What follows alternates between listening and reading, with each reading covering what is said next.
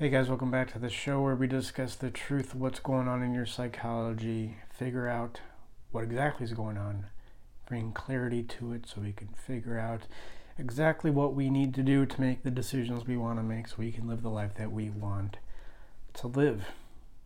If you feel stuck, like you can't make a decision that you want to make, typically we would call that feeling stuck. What a lot of us try to do is we just try to force that situation. We just try to force our way through that situation. I'm going to have a good attitude, keep my nose to the grindstone, and that can work. And if that works, great, then you don't need therapy. But if that doesn't work, or if it only works for a few days or a week or maybe 2 weeks, and you feel like you're white knuckling it, barely holding on, and then you relapse into a Netflix binge or whatever your addiction is, scrolling through Twitter, a lot of interesting internet use, a lot of crying, then there's an issue there, right? There's an unconscious block there that keeps you from doing what you want to do, and you try to force it, and we think we're doing the right thing when we force it, and in a way we're not doing the wrong thing, but we're really not doing something that's helpful for us. One of my favorite moments in any movie, probably because I grew up in the 80s, but there's just something satisfying about this, is in Karate Kid, when of course Mr. Miyagi's having Daniel, wax the car, paint the fence. Like, why am I doing this? Why am I spending so much time on cleaning your car, painting your fence, right? This has nothing to do with karate. What are you talking about? And then in a bout of frustration, Mr. Miyagi shows him, like, these are actually essential movements for karate. I don't know if they are essential movements for karate. I know nothing about karate. But in a movie context, that seems cool, and it's psychologically true. And guys who I know who know a lot about jiu-jitsu, they say pretty much the same thing about that. Like, yeah, there's like a bunch of cool moves and techniques, but ultimately it's about balance and body position. I don't know enough about jiu-jitsu to say anything about that, but it really comes down to a few basic principles. Just work on those principles, and everything else just kind of takes care of itself. And there's really been nothing like that for willpower.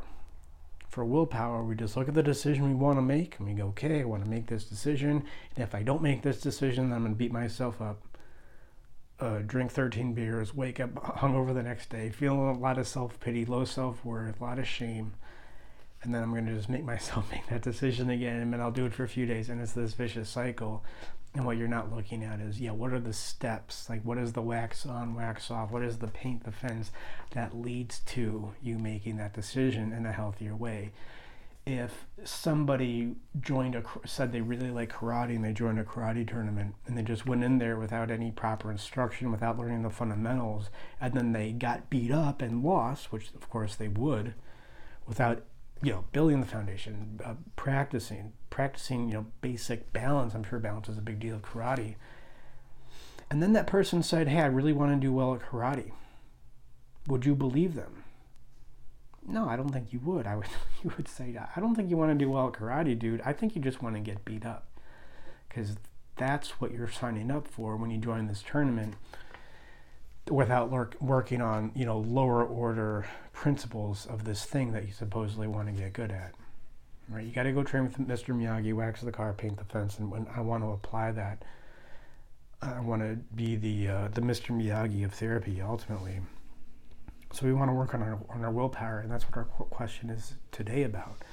It's from a listener who is going through, sounds like, a period of intense anger, of intense grief. He recently experienced a loss. It doesn't matter what it is. He just experienced a loss, and what he's noticing is that this loss, experiencing this grief, it has helped him to manage his anxiety. It has, in a sense, helped him push through his anxiety and confront areas in his life, or not confront so much. Yeah, that's been happening too, but the main thing is he's been realizing things that he has been avoiding, that he wasn't realizing before this event that precipitated the grief happened. So he feels the grief. Of course, it doesn't feel good. Makes us feel like a raw nerve, like we're totally exposed, totally vulnerable. And with this new perception, this new mental space, you can go, oh wow, this was an area of my life that I was avoiding. I didn't even know I was avoiding it until I had this experience. of grief. So he's asking, is this the same for others? Is this kind of what I mean by it's difficult to feel anger and anxiety at the same time, even though I think what he is feeling is grief? And yeah, this is something that I've talked about before. I know I did a video on this about, the benefits of competition a long time ago. I wrote an article called The Wrath of Winter and the purpose of winter. And I think I was in a miserable New York winter, which is not nearly as miserable as my Midwestern, Central Ohio winter that I grew up in. You're like, what's the purpose of this? Why don't I just live in Southern California? Well, I think the purpose of winter, the way that I used it at the time, is to get in touch with what's important. When everything dies, it's like that's the ultimate grief. Like everything dies. Snow White comes and kills everything, and it gets you in touch. You're more likely in those scenarios of intense or more intense asceticism than you would put yourself through in summer. You're more likely to get in touch with what you need, and when you're in touch with what you need, that's anger, and that helps you push through your anxiety. And I think grief is very similar. And also, I discussed this in my article on the sacred value, how I analyzed Hunchback of Notre Dame, or Notre Dame of Paris. Oh, yeah, there we have Notre Dame of Paris.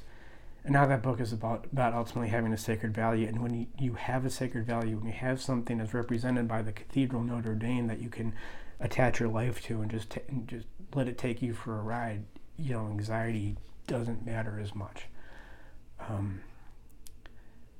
So yeah, that's how anger can be useful to push through our anxiety. I mean, the neuroscience of it, it's very similar to the neuroscience of anger. We have this frontal cortex, and there's different parts of the frontal cortex. There's different regions in the frontal cortex. We have this frontal cortex, HPA complex, amygdala, hippocampus, and this is where we process, this is where we feel emotions.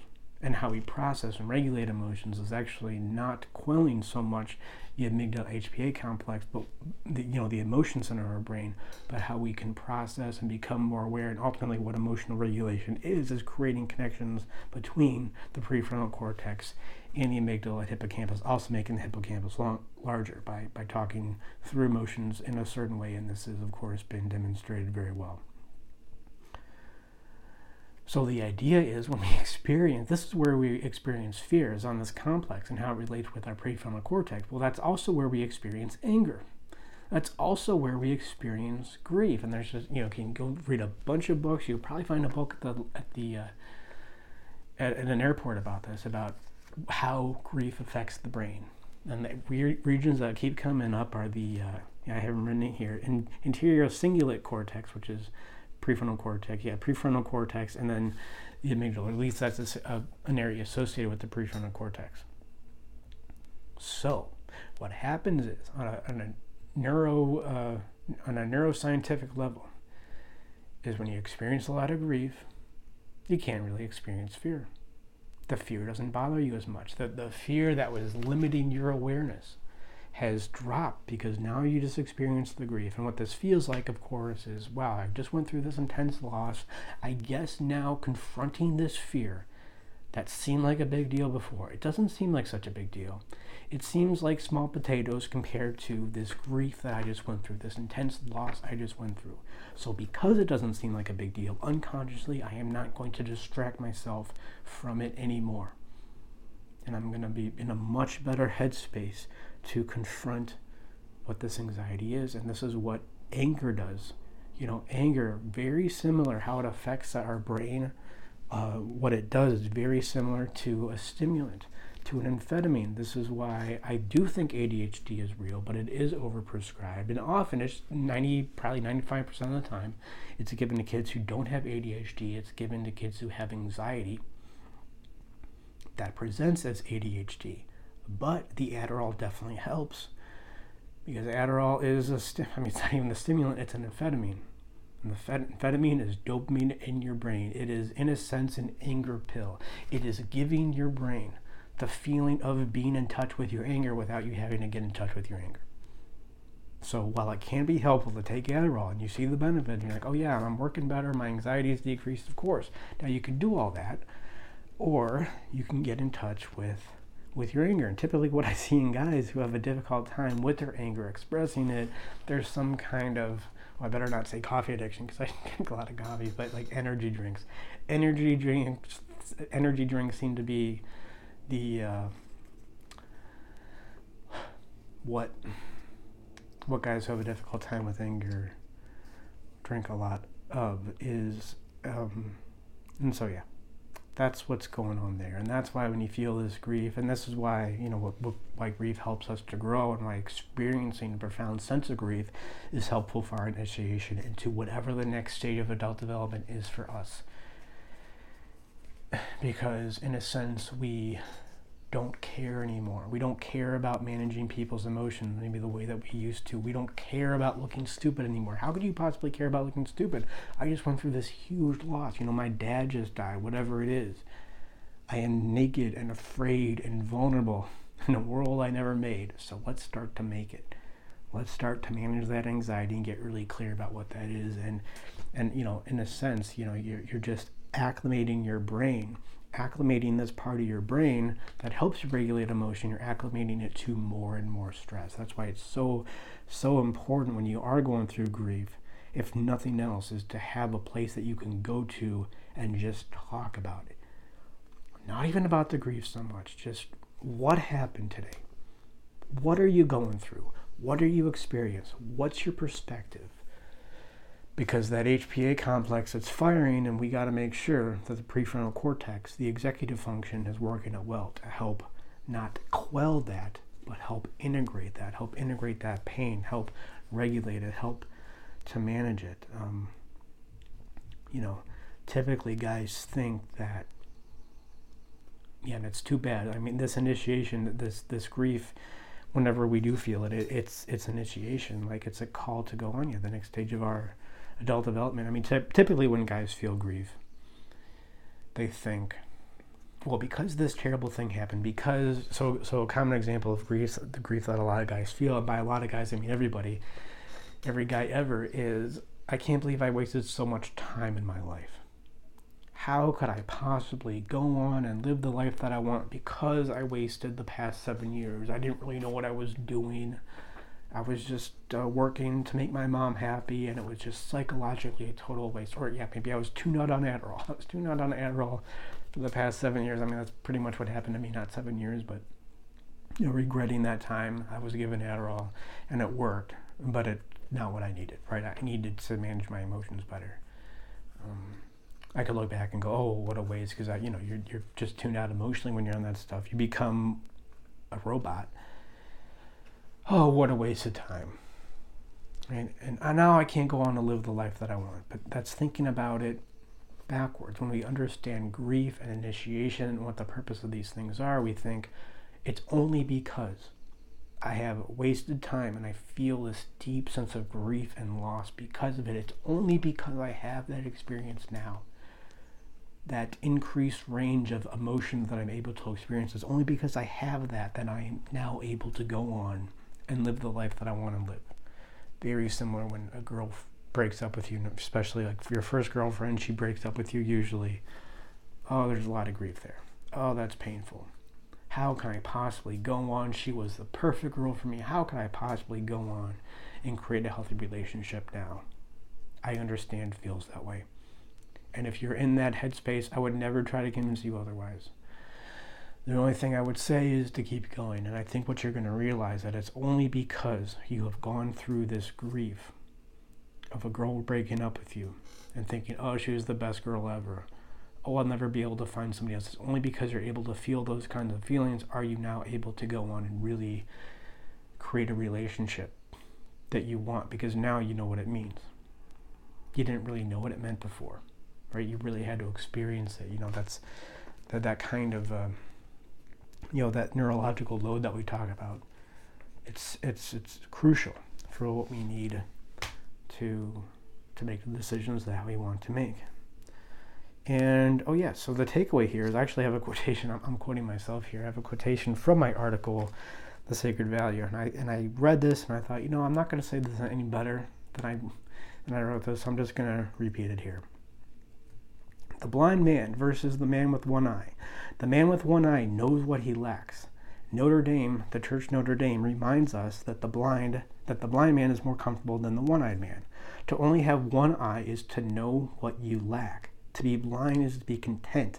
In the same way, we're all content to be unaware of X-ray light or ultraviolet light. Yet, the blind man lacks the knowledge of what he lacks. He lacks the sense of urgency that comes from lack. And he doesn't know, and he doesn't know that he doesn't know. The blind man thinks everything is fine, and when everything's fine, there's never a need for bravery. It's desperation that makes the man. And this is what grief, this is what anger, this is what a deep sense of loss gives to us. This is the gift, right? As we go from the blind man to the one-eyed man, and we go, whoa, I was blind, I couldn't see, now I'm seeing with one eye, and it's painful. It was way more painful than when I was blind. At least when I was blind, I wasn't aware of what I wasn't aware of. Now I am aware of what I wasn't aware of, and it's painful. And then it becomes a question of what you do to manage that pain and incorporate it into your life. And of course, that's what we can help you with here. We do free consultations, animusempire.com/schedule. We have a way of, we can go deeper. I can go deeper than any other therapist out there into your emotional issues. And at the same time, we can get really specific about what's going on. So specific to the point where we can say, here's how exactly to talk through the grief to manage it. Here's what you need to do to manage the grief. And we can lay it out in a, relatively strict structure, at least a structure for therapy. So we can simplify, right? Just simplify these issues. They're going to feel complex. They're going to feel overwhelming no matter what. So the first step, right, to go back to what I was talking about at the beginning, it isn't just to throw yourself into a karate tournament. The first step is just to break down karate, break down your psychology to its fundamental principles, and then you work on those, and then the emotions, the regulation, then from the regulation, the actions you need to take will tend to take care of themselves. And we do free consultations if you want more info on that. Thank you guys for watching. And remember that grief, anger, these are all great affects, great emotions that we need to wake ourselves up.